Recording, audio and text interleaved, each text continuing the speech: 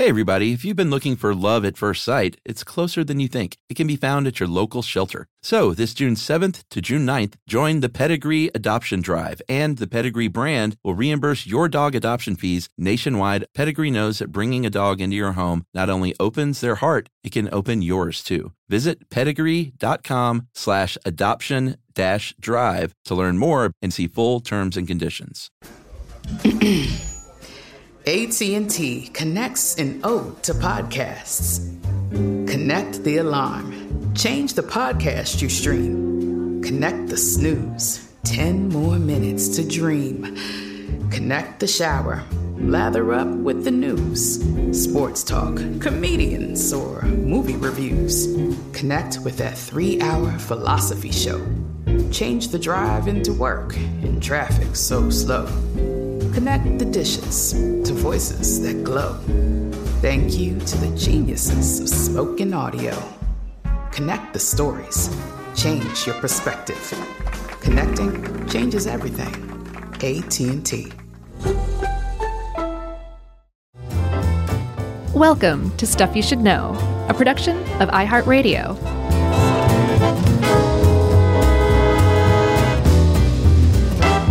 Hey, and welcome to the podcast. I'm Josh, and there's Chuck, and Jerry's here too, and this is Stuff You Should Know.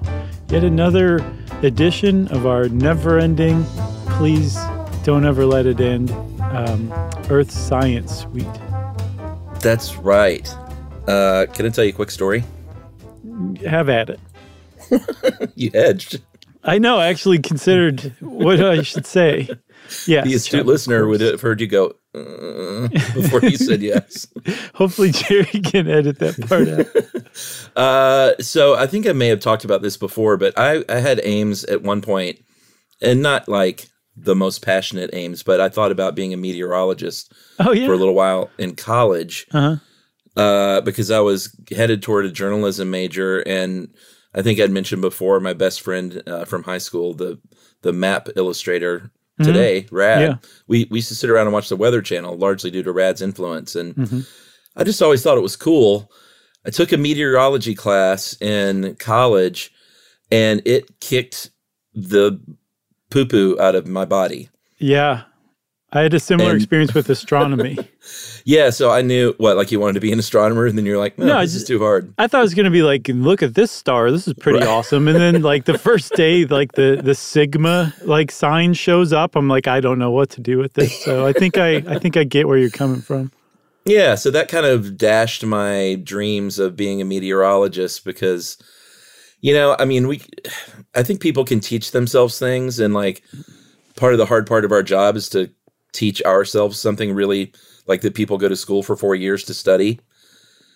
And I think you can sort of teach yourself stuff, but unless you have just a fundamental weird innate understanding of that stuff, it's just really challenging. If you're not a math person, you can learn math, but not like someone who just really gets numbers. Sure. Yeah, definitely. Does that make sense?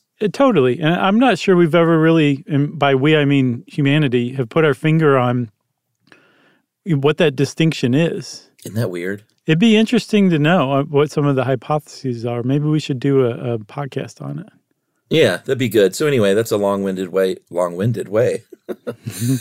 of sort of saying, I did this over and over and studied wind the past couple of days, and I kind of get it enough for this show.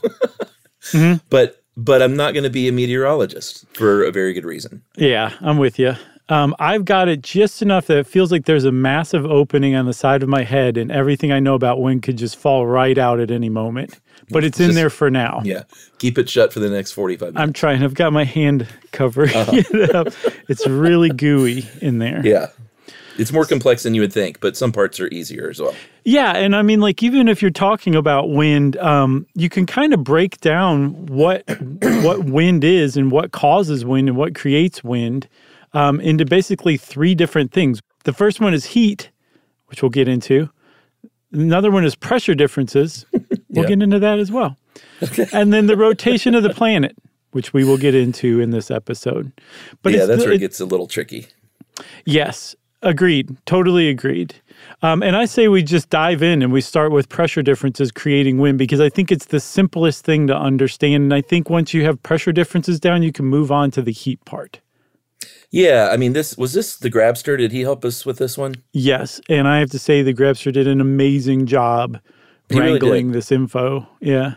No, hats off to him, because, Ed, I think Ed always has a knack of delivering a metaphorical type example that really hits home. And with pressure, he uses just a balloon filled with air where you have high pressure and low pressure.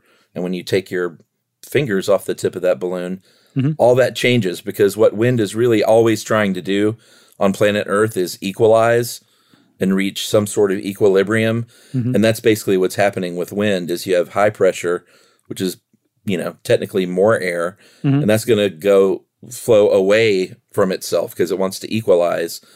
And then it's going to, where there's less air, the surrounding area is going to flow toward the lower area. So as it relates to wind, there's basically more wind, and the winds are faster when those two disparities are the greatest. Yeah, if you get a parcel of air, which is just a kind of a stable mass of air as far as meteorologists are concerned, that's really high pressure, and you get one that's really low pressure, along the edges of those two places, there's going to be much higher wind than if they're a lot closer between high and low, if they're closer to the same. Yeah. And so that's wind right there. It just changes in differences in pressure, different parcels of air coming up against one another and saying, I'm going to fill you up. And then the other one says, fill me up. And that's the filling up is the wind, the movement of the air. Yeah. So pretty easy. I think so. Yeah. It's just, where do those differences of pressure come from? Are you asking me? Yeah. Well, they come from heat is a big source of where all this comes from, and you kind of, I thought you hinted, but then we did a different take and you rescinded that hint. But the sun, when it heats the earth, it heats the surfaces of the earth. It doesn't really heat the air so much as it heats the surfaces, whether it's water or land or like asphalt or sand or green grass, and they all have different temperatures. And that disparity is kind of the key to it all, because that's going to reflect back up, and that's kind of what heats the air, is the reflection of that sun onto these various temperatured surfaces, or not temperatured, but I guess ability to soak up that sun, maybe. Right, yeah, because it's not at all uniform. Like you said, all these different kinds of materials found on the surface of Earth like absorb heat differently and radiate heat differently. So that means that the air above it that's getting heated by that land is going to be different than a different parcel of air like over water, right? Yeah.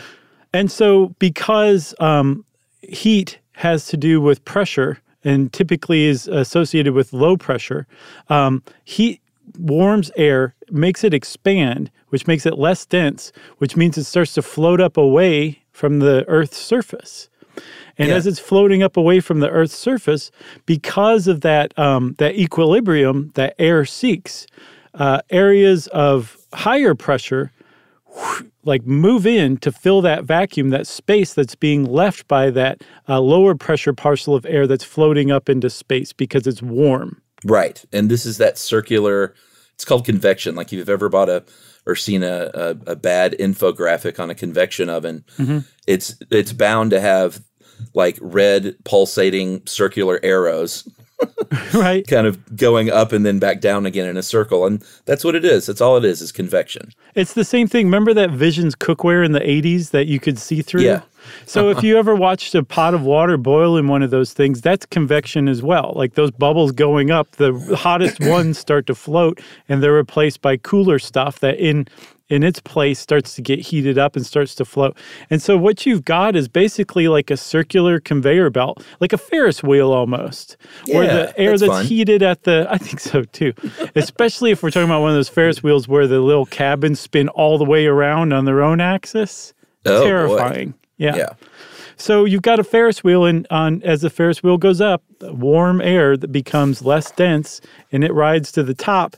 And when it hits the top, it's colder up there than it is at the surface, so it starts to cool down, so it comes back down the other side. And as it's coming down because it's cooler, other air that replaced it before is going up because it's gotten warmer in its place. And it's just this constant moving Ferris wheel.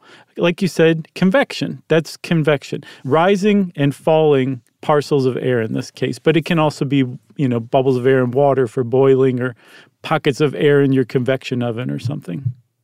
Right. So now, everybody, we've talked a little bit about the Coriolis force or the Coriolis effect before. Mm-hmm. I don't remember what it was in. I don't remember either because we definitely have talked about multiple times about your sink or toilet drain. Right. So here's what I understand. The part where I get a little fuzzy is how, as it relates to wind, and I know that you've got that down. So I think we should make a pretty good dance partners here. Awesome. Into one, into two. But I do understand, like, the Coriolis force only affects objects that are moving around something that's rotating. And in this case, we're talking about the Earth. But, like, it's very easy for me to understand that if a plane takes off in Miami and tries to fly to Seattle, it's not like by the time it gets to Seattle, the Earth is going to be in a different position. So Seattle is, because it rotates. So Seattle's going to be in a different place. So when you look at the little flight map, it's not going. You can't fly in a straight line from Miami to Seattle. Mm-hmm. You have to fly on a curve to meet up with where Seattle's eventually going to be. Yeah. So that all makes sense to me. As it relates to wind, it kind of, even after reading this like 8 times, it's still a little hazy. So the way that I saw it described that makes the most sense to me is that the Earth being like a sphere, or kind of like a sphere shape, but every part of the planet rotating, making a full rotation in 24 hours, means that some parts of the planet have a lot further distance to travel than other parts of the planet. So the equator. Like the equator. Yeah, the equator has to travel about 40,000 kilometers in 24 hours. But as you go closer to the poles, there's a lot further distance. I think at like 89 degrees north latitude, right below the North Pole, it has to travel 69 miles in 24 hours. Mm-hmm. So no part of the Earth can arrive before another part of the Earth within 24 hours. It just doesn't work like that. So some parts of the Earth travel more slowly than others. You got it so far? Oh, yeah, that part's easy. Okay. Now, what I saw was that if you fire, say, like a cannon from the equator toward the North Pole, when you're firing, why would you go to war with the North Pole? It's like one of those cannons that the cannonball is filled with candy. So it's not hostile at all. It's a very fun cannon. Sure. Yeah, exactly. I think we just invented a new great thing. So when you shoot that cannonball north toward the North Pole, you're shooting it at the speeds that the cannon was already traveling, which is something like 1,000 miles an hour on the equator. And as it gets further and further north, it's reaching a part of the Earth that isn't moving as fast as the equator. So that means that the cannonball actually appears to curve to the right because it gets ahead of the Earth as it's traveling. So that cannonball is going to land east of your target of the North Pole. Got it? Yeah, but see, what's confusing me now is the thing that you sent me that said explained it best was from a surfing website, and it had to do with Spanish roundabouts. Okay, that's another way to put it too. You want to? Okay. So we haven't the cannonball thing though. Well, we haven't quite reached that. I have one more part of the cannonball to say. Okay. If you're at the poles and you shoot a cannon toward the equator.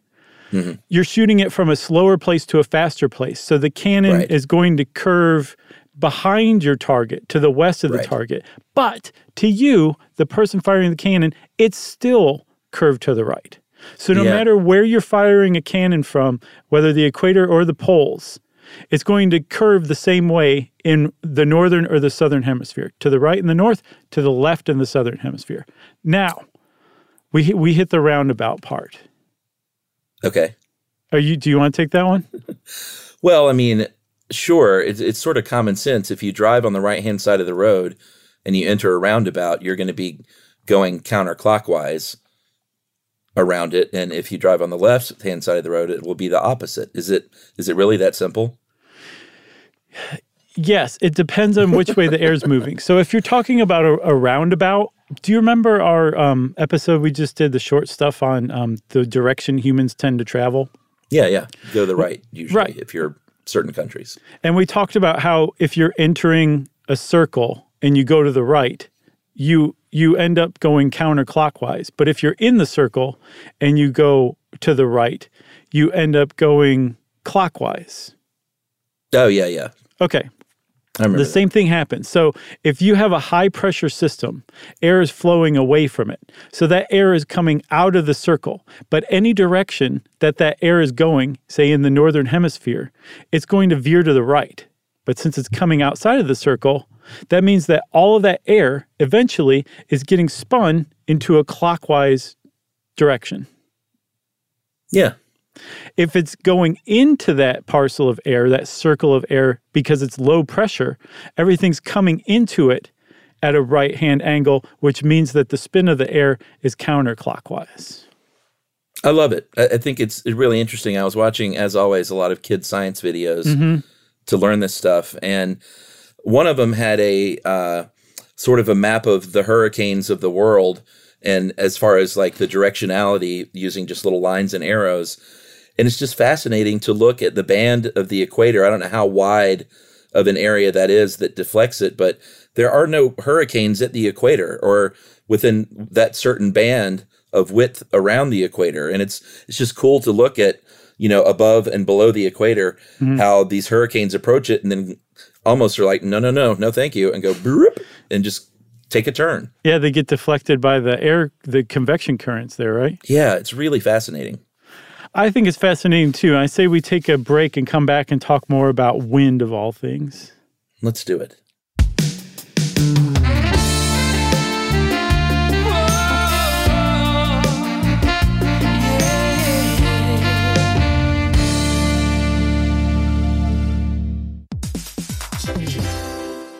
All right, game off. Let's pause here to talk more about Monopoly Go. Because in Monopoly Go, you can team up with your friends for timed tournaments where you work together to build up each other's boards. It's very nice. That's right. And the more you win together, the more awesome prizes you unlock. And there's so much to get. I'm talking about unique stickers that you can trade with friends to complete albums for big prizes, cool new playing pieces to travel the boards with, or hilarious emojis for taunting friends when you smash their buildings or heist their vaults. Plus, Monopoly Go feels new and exciting every day with constantly changing tournaments and challenges, like digging for treasure or a robot pachinko machine. And there's always new timed events that help you win big, like massive multipliers for everything you win or rent frenzies. That's right. There's always something fun to discover in Monopoly Go. So get off the bench and go download it now for free on Google Play or the App Store. Game on!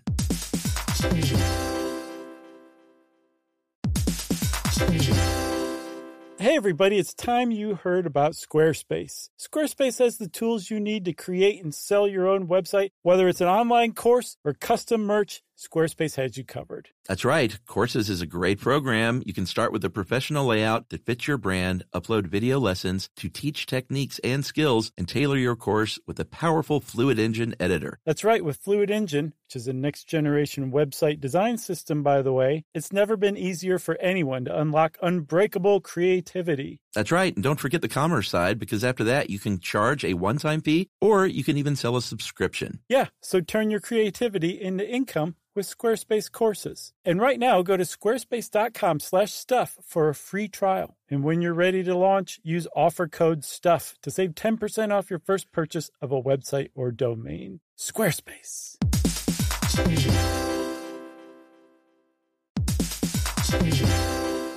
Hey everybody, did you know that Boricua is the name for someone from Puerto Rico? But it's more than just a name. It's a way of life and representation of the vibrant spirit of the island. Yeah, that's right. It's an island that's filled with adventure around every corner and natural treasures waiting to be explored, like El Yunque, the only tropical rainforest in the entire United States. That's right. Or you can get swept away by natural beauty and come away with unique stories that could only be experienced in Puerto Rico that remind you of why you travel in the first place. Visits end, but stories last forever. You don't become a part of the island, it becomes a part of you. That's right. In Puerto Rico, you can forget where you came from and embrace where you are. No passport required for U.S. citizens and permanent residents. Learn more and plan your trip at discoverpuertorico.com.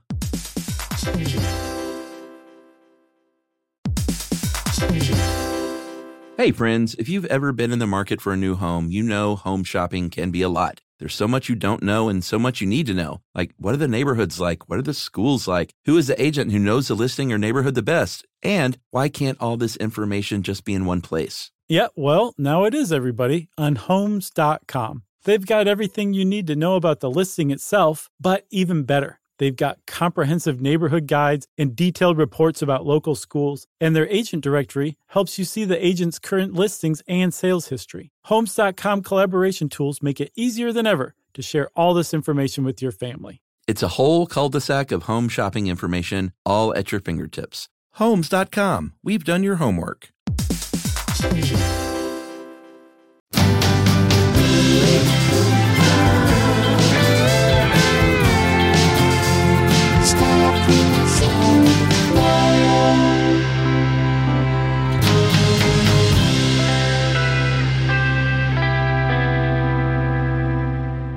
All right, Chuck, so you're talking about how the movement, the convection of air combined with the Coriolis effect creates cyclones and hurricanes, depending on what hemisphere you're in the world, right?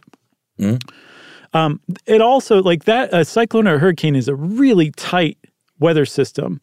They're rarely that tight. They're usually much more spread out and much looser, but generally the same thing. And because of those two things, the convection currents and the Coriolis effect, that means that air spreads around the world. It travels around the world. If we didn't have a rotating planet, we would just have a convection current that went from the equator to the poles, the equator to the poles, and that's it. But because of that Coriolis effect, it spreads around the world, right? And that's right. As it kind of spreads around the world, it's also kind of staying within a certain number of latitude and forms these large giant cells so that each band of latitude around the world generally has its own weather.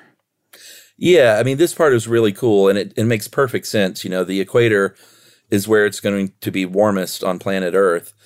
And as the air is, reflected back up with the Coriolis effect, and it goes further north, it's going to start cooling down. Mm-hmm. And they've basically figured out at about 30 degrees latitude, it will have cooled down enough at that point to finally descend again.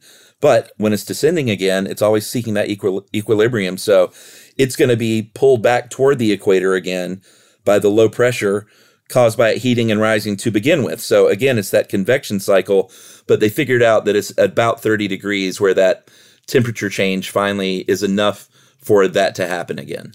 Yeah, and so because of that Coriolis effect, you have high atmosphere winds traveling from west to east, and then when they descend, they come back down from east to west, and those form the trade winds in this giant cell that's called a Hadley cell, which is between the equator and, like you said, about 30 degrees north latitude. That's right, one and there are cell. two of those. Yes, there's one in the north and there's one in the south. And then That's around the poles, there are two other cells, appropriately called polar cells. And because it's so cold, the equator has its cells because it's so hot. The poles have their cells because they're so cold that any difference in temperature is like a radical difference in temperature. So they have their own convection currents that operate at the poles as well. That's right. And like you said, that's the polar cell that hits at about 60 degrees. And it's just two basically temperatures of convection happening on both sides of the Earth. And then in between, you've got what's called the Ferrel cell, Ferrel. Mm-hmm. And this is between 30 and 60 degrees, obviously, roughly. And right here, it's, the heat differential isn't that much. It's not the, super, super cold or super, super hot.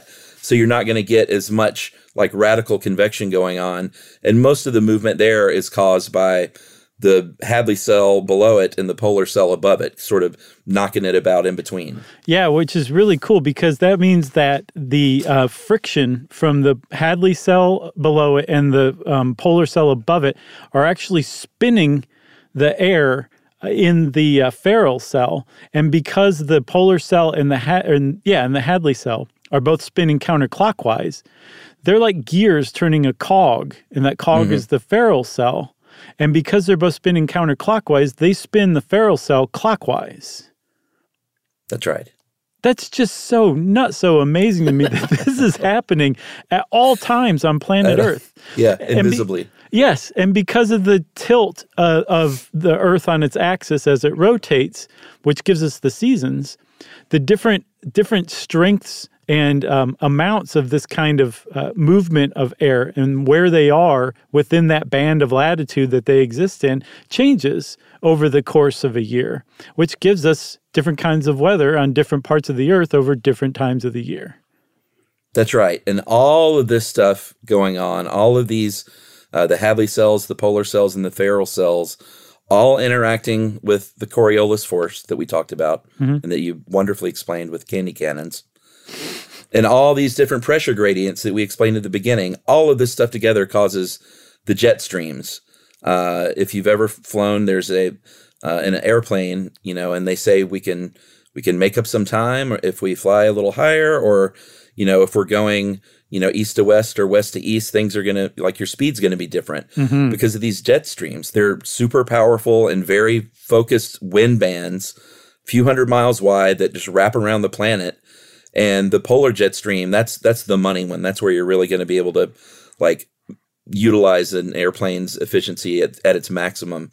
The subtropical jet stream isn't as powerful, so it doesn't get as much press. But the polar jet stream can go like 200 miles an hour. Yeah. And that's when, when you fly up in that thing, that's when it's like walking on a moving sidewalk in an airport. Yeah, but one that goes 200 miles an hour, so hang on to your hats. Right. So you're still walking, but you're getting that extra boost. Exactly. And the reason the jet stream is so powerful up north, the polar jet stream, is because the difference in temperature between the polar cell and the Ferrel cell is much different. It's much greater than the difference in temperature between the Hadley cell just above the equator and the Ferrel cell between the polar and the Hadley cells, right?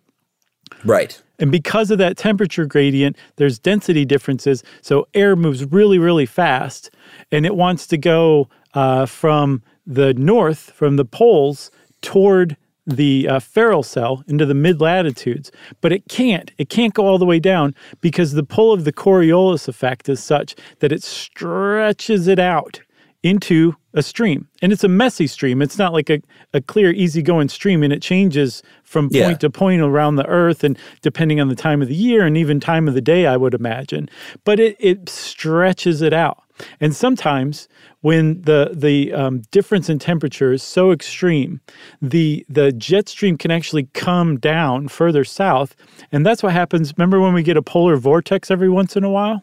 Mm-hmm. That's the northern polar cell extending like so powerfully into the United States, into the heart of the Ferrel cell, where most of us in the U.S. live. Right. I just think that's fascinating. And if you want to see that like in action, there's a really cool video called NASA Satellite Sees Polar Vortex on the Move. And it's, I guess, satellite imagery of the moving polar cell as it creates a polar vortex. It's pretty cool. And it kind of gets across, like I said, just how messy the jet stream can be. No, it's awesome. This, I think it's pretty cool. Ed points out that it was really World War II where we really started to understand the benefits of the jet stream, because there were just so many more planes than ever before. People are like, wait a minute, there's this jet stream up there, and we can really use this to save time and fuel and money and get advantage on our enemies, perhaps, because we're moving faster. And even though in the 1800s, you might see volcanic smoke like hundreds and hundreds of miles away, thousands of miles, because it got caught in the jet stream, and like they recognized this, but there weren't planes, so they didn't really understand, like it didn't really matter, basically. Right. Because we're here on Earth, who cares? Yes. So what we've been talking about so far, Chuck, like the jet stream, it's a very high altitude parcel of air or movement of air, stream of air. I guess I'll just go ahead and call it that. But there's other things that also like affect wind as well, and it has to do with the differential between the land and the sea, and then also the topography of the land as well. Yeah, so if you've ever gone to the beach at all, you know that it's cooler near the beach and near the ocean than it is inland. If you ever lived in Los Angeles, I think Matt Groening had a very funny quote years ago. Someone interviewed him. What did they say? They said something like, if you could give advice to anyone about living in Los Angeles, what would it be? And he said, I think all he said was, it's cooler near the ocean than it is inland. Some very kind of funny quip about that. But it's true. You know, when you drive toward the beach in LA, it just the air gets cleaner and cooler. And it's like someone flicked on the air conditioner generally. And that's because those temperature differences that we talked about of water and land, like the sun is heating this stuff up. It's heating up all that inland asphalt and everything else, even the ground and the grass. Mm-hmm. And it's heating the water differently. And ergo's not right, is it? Therefore? Erstwhile. Erstwhile. Ooh, I never use that. I like that. So erstwhile, the reflected heat is going to be different over the water than over the land. And the land is obviously going to be warmer, so the air above it is warmer. That air is going to rise and create a low pressure system, and it's going to pull that cooler air from the water back toward the land. And if you're on the beach or near the beach, you're just getting the benefit of that cooler air being pulled in. Yeah, and if that didn't happen, that Frank Sinatra song, Summer Wind, would not exist. Oh, man. What a great song. Even more importantly, there would not be one of the greatest endings to any Simpson ever, speaking of Matt Groening. The end of the Bart of Darkness one, where Bart breaks his leg and ends up doing a spoof of Rear Window, and the Simpsons get a pool. Uh-huh. And Martin Prince gets a pool to compete, and he wants to be popular too, but his pool bursts, and somebody, I think Nelson Muntz, pantses him, and he just stands there singing Summer Wind at the very end with his pants pulled down around his ankle. I don't remember that. It's as good as that episode's just fantastic. That's where Millpool came from. I mean, it's just that's right. Top notch. I love that song too. It's so great. Yeah. So we need to talk about mountains too, because we talked about ocean and how that the ocean and how that topography can change how wind acts. But mountains, simply get in the way of wind. If you've ever been hiking, it's much windier on the top of a mountain because there's simply nothing in the way, and that has a lot of weird effects on how the wind travels, right? Yeah, like if there's like a gap in between mountains, it actually funnels the wind together, which makes it much higher pressure because there's a lot more air in one smaller space. That can definitely affect wind speeds. And then also when it hits the mountain, like you said, because the mountain got in its way, it goes up and then comes down the other side. And on the other side, there's all sorts of weird turbulence that is really hard to plan for, which is apparently why flying in and out of Las Vegas can be a difficult takeoff or landing because of that turbulence from, I think, wind coming from the west to the east. Yeah, I feel like there's been a lot of movies where like a helicopter crash has happened. In real life. Range. Yeah. Yeah. Well, yeah. Movies based on real things, probably. Exactly. So you want to take a break, Chuck, and then talk about all the things that wind does for us? Yeah, wind does a lot of things.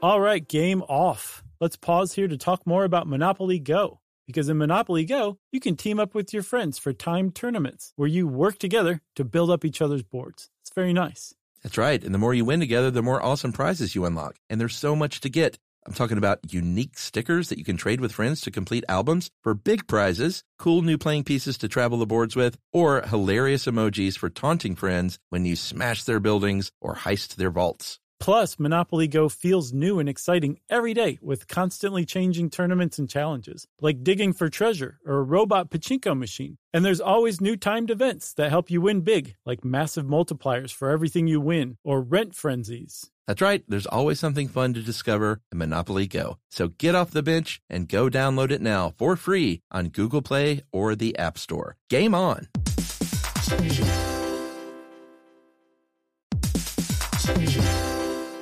Hey, everybody. Did you know that Boricua is the name for someone from Puerto Rico? But it's more than just a name. It's a way of life and representation of the vibrant spirit of the island. Yeah, that's right. It's an island that's filled with adventure around every corner and natural treasures waiting to be explored, like El Yunque, the only tropical rainforest in the entire United States. That's right. Or you can get swept away by natural beauty and come away with unique stories that could only be experienced in Puerto Rico that remind you of why you travel in the first place. Visits end, but stories last forever. You don't become a part of the island, it becomes a part of you. That's right. In Puerto Rico, you can forget where you came from and embrace where you are. No passport required for U.S. citizens and permanent residents. Learn more and plan your trip at discoverpuertorico.com.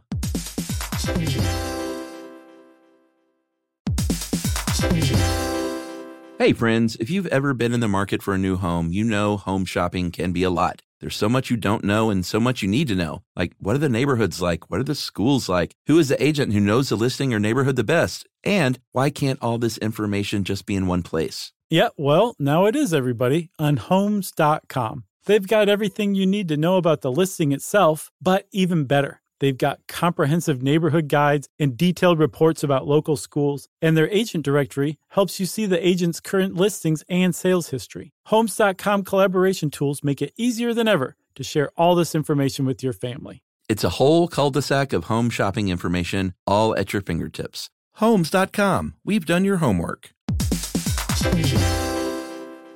Today I'm going to give you some straightforward advice on how to deal with naughty kids. How about instead of timeouts, time-ins? Time for you to start paying some bills. I'm JB Smoove, and that was a full episode of my new podcast, Straightforward, inspired by guaranteed straightforward pricing from AT&T Fiber. Get what you want without the complicated. AT&T Fiber, live like a gigillionaire. Available wherever you get your podcast. Limited availability in select areas. Visit AT&T.com/hypergig for details.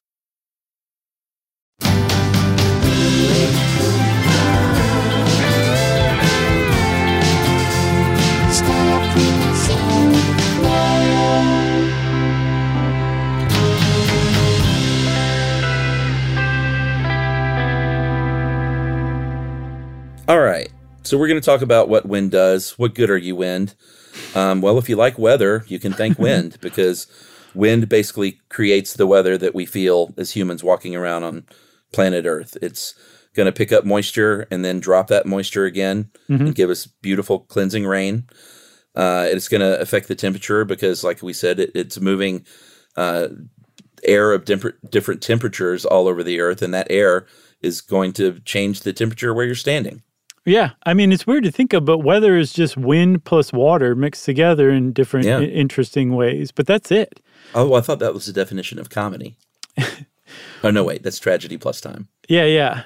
Man, okay. You just busted my brain, Chuck. Wind plus water, right, not the same. So depending on where you are on the Earth, it can be windier than other places. And in fact, I think for a long time, for a good 70 years, maybe 80, the highest wind speed record ever recorded was on top of a mountain in New Hampshire. Yeah. It was exactly Mount Washington, part of the presidential mountains, it turns out. Get this, there's like President Jefferson, President Washington, and then President Eisenhower. What, these mountains? Yeah, that's the name of the mountains in this presidential mountain range. I just think that one sticks out a little bit. It's a big leap. So on this mountain, they recorded a wind speed of 231 miles an hour in 1934, and that stood all the way until, I think, 2011, when it was finally confirmed that something that had happened years before in Australia knocked the Mount Washington record off of the top of the peak, I guess, as it were. Yeah, I think this was in 96 is when it actually happened. There was a 253 mile an hour gust. But this was, the interesting thing here is this was during a tropical cyclone. It was named Olivia at Barrow Island, Australia. And I think, like you mentioned, it was only confirmed in 2010. Mm-hmm. But the interesting thing is that Mountain Washington, this was not a hurricane happening, obviously, in Mountain Washington, New Hampshire. This was just a massive pressure gradient and a multiple storms, sort of like the perfect storm, crashing into one another. And then obviously, Mount Washington, that we already talked about the wind being greater at the top of a mountain. But usually, like, you would expect a wind record to be during a hurricane, and that wasn't the case. No, but also I read that the jet stream dips frequently near Mount Washington. Oh, interesting. So it had the advantage of the jet stream adding in there too. Oh. Apparently, they bill themselves as the place with the world's worst weather. Like they have hurricane-forced winds, like 100 days of the year, and they are definitely hanging on to their status as much as they can. I think right. And tornadoes, we should point out, don't count because you can, there have been 300 plus mile an hour winds during tornadoes, and those are just separate records. Yeah. And then actually, like, we measure wind speeds from things like cyclones and hurricanes certain ways. So there's a scale called the Saffir-Simpson scale, which I'm sure we talked about in our hurricanes episode. Yeah. But that ranges from category 1 to category 5, and they base it on wind speed and potential for damage. And then for tornadoes, there's a scale that also has to do with damage, like how destructive the tornado was. It's the enhanced Fujita scale, and it goes from 0 to 5. I think we talked about that in our what's it like inside a tornado episode. Yeah, because one person survived it and told their story. Yeah. And everyone's been writing that story since then. That's exactly right. All right, we can go through some of the more things that wind does because it's pretty remarkable. It doesn't just give us weather. If you've ever been to the beach and looked at waves and thought they were kind of cool, you can thank the wind for that.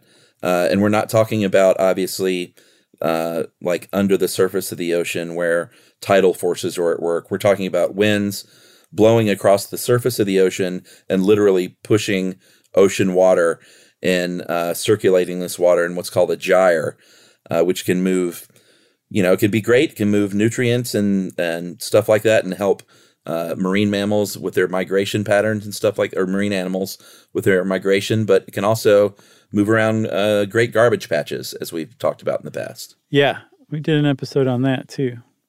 Ed uses this example of how water can actually pile up, which is just so fascinating to me. When wind is strong enough and persistent enough, it can actually push water so that, like, the either end of a lake, like Lake Erie, can have a difference in surface level of like 15 feet. Like, it's just all the water happens to be on the east end at that time because these seasonal winds pushed it down that way. That's just nuts. Like, I always think water's level. It's just always level. Nope. Our friend wind makes it not so. Yeah, and I think Lake Erie is even a standout in that it's at one end.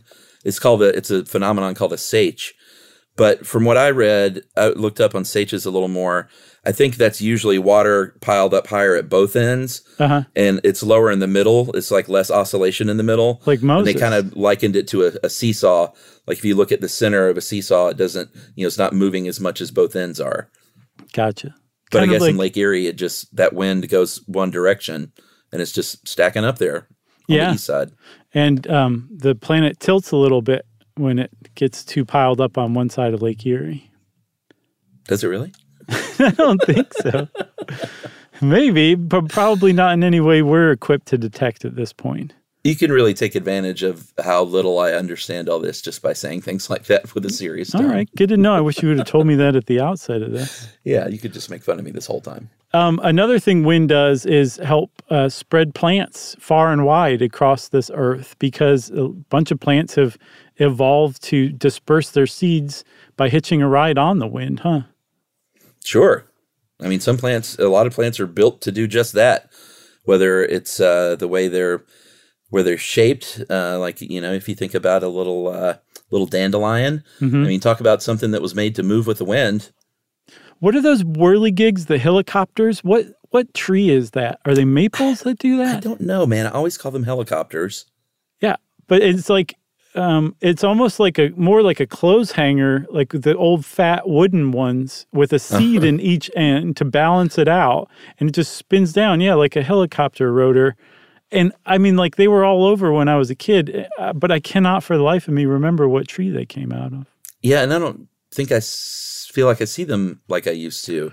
Huh. I wonder if that species has gone extinct.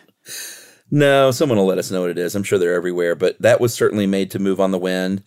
Ed pointed out something I had no idea. It's kind of a cool little factoid, which is when you go out west and see, first of all, when you see your first legit tumbleweed, it's kind of a nice moment because it just seems like something from the movies. But when you see it, you're like, oh, wait a minute. That's a real thing that happens. There are tumbleweeds out west. They're dropping seeds all along the way thanks to wind. Yeah. So they're a seed dispersal unit is what you call it. Pretty neat. An SDU. It also carries dust for better or for worse. We did an episode on desertification. We also did one on droughts. And in both of those, I think we talked about the Dust Bowl of the 1930s, where the middle of the United States was turned into a desert because we didn't know what we were doing with soil tilling, which led to erosion, a terrible drought, and some really high winds that just basically blew all the soil westward, I believe, and blew basically everyone who lived in Oklahoma westward as well to settle out in California. It can also, over time, over long enough time, wear down, those same geological features that get in its way, huh? Sure. I mean, a mountain, the Appalachians are smaller now than they used to be. And that's because wind. Wind has just sort of eroded those over time.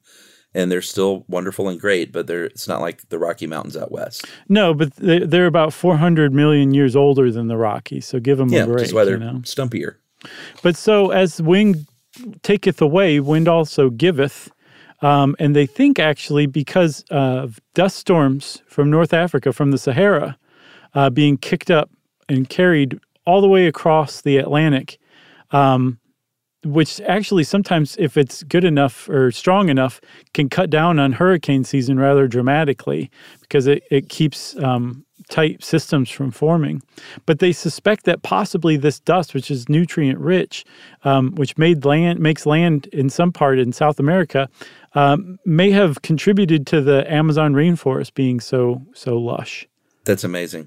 Yeah, it is. And Chuck, what's causing that? Wind. That's right. But like you said, it can taketh away. Wind can carry disease in that dust as well. And they're also from Africa. They think there have been some meningitis outbreaks around the world because of these Harmattan winds that have carried it with the dust. And I guess the theory is that dust particles are going to carry a virus more effectively from person to person. I know they've even talked about that with COVID. Yeah. Yeah, I remember that too. Like the reason why masks are effective, because I know at first there was a lot of people going, oh, these particles are so small, they can get right through those masks. But the particles are carried on droplets, and the droplets don't get through. It's the same theory with the dust. Very nice. Thank you for the COVID update, too. It's been a little while. Yeah, it's still out there, everyone, just in case you're wondering. Yeah. Hasn't gone anywhere. You got anything else about wind, one of the coolest things on the planet? No. Okay, wind blows. Yeah, it does. If you want to know more about wind, then just start researching. Maybe you'll be a meteorologist. You can pick up where Chuck left off. And since I said that, it's time for listener mail. Pick up where I left off, which is to say, after one class That's right. that I made a C in. You got to start somewhere. All right, this is, I'm just going to say this is one of the nicest thank yous that we've gotten in a long time, and it meant a lot to me, so we're reading it. Okay. Hey guys, want to write in and thank you for putting the superb content out in the world for people to enjoy. Appreciate that your show informs and educates, but even more importantly to me, your opinions give me perspective on my own thoughts and beliefs, and I often find myself participating in introspection to check myself on outdated ideas that haven't been challenged by my friends and peers. Wow. You bring a modern, thoughtful approach to your outlooks on life, and I can't tell you how helpful it is to have that presented in a friendly and accessible way. It takes work curating one's media intake nowadays to avoid negativity, divisiveness, and bias, and having a platform like Stuff You Should Know that I trust to always put the best foot forward, we try to, my friend, is immensely appreciated. The impact you both had on me and countless other people helped shape a healthier, happier, and more inclusive generation. And for that, Thank you hardly cuts it. I know, right? Man, that was one of the best thank yous ever, huh? If you're ever in Austin, the barbecue and the drinks are on me, and that is from our new best friend, Tom Tapp. It gets even better. He offered barbecue and drinks for free, Chuck. For free. No, you don't have to do that, Tom, but No. if we ever come, how about this? If we ever come back to Austin, Tom, you, my friend, and your +1 are on the guest list. Listed. Tom just got listed. Just write us an email from that same thread, Tom, to remind us and say, hey, buddy, remember me? You promised me free tickets. Yeah, and to prove you are who you say you are, Tom. Well, I mean, if someone wants to go through the trouble of getting a fake ID that says Tom Tapp, Yeah? then I guess that could probably work. I would not encourage that. I think But if someone writes in and says, hey, I'm the guy, but my name is, Bobby Juniper. Tam Top. Tam Top. I got it mixed up. I don't know where Bobby Juniper came from. That's I don't my new know. Hotel check-in name. That's a great one. It suggests that you smell really nice, Sure. And all you need to do is make that suggestion and people will take it and run with it. And as far as they're concerned, you do smell nice. If you want to be like Tom and send us one of the greatest, nicest thank yous ever, we would sure appreciate that. But that's not the only reason you have to write in. You can write in for any reason. Whatever reason you write in for, you can send it in an email to stuffpodcasts@iheartradio.com. Stuff You Should Know is a production of iHeartRadio. For more podcasts from iHeartRadio, visit the iHeartRadio app, Apple Podcasts, or wherever you listen to your favorite shows.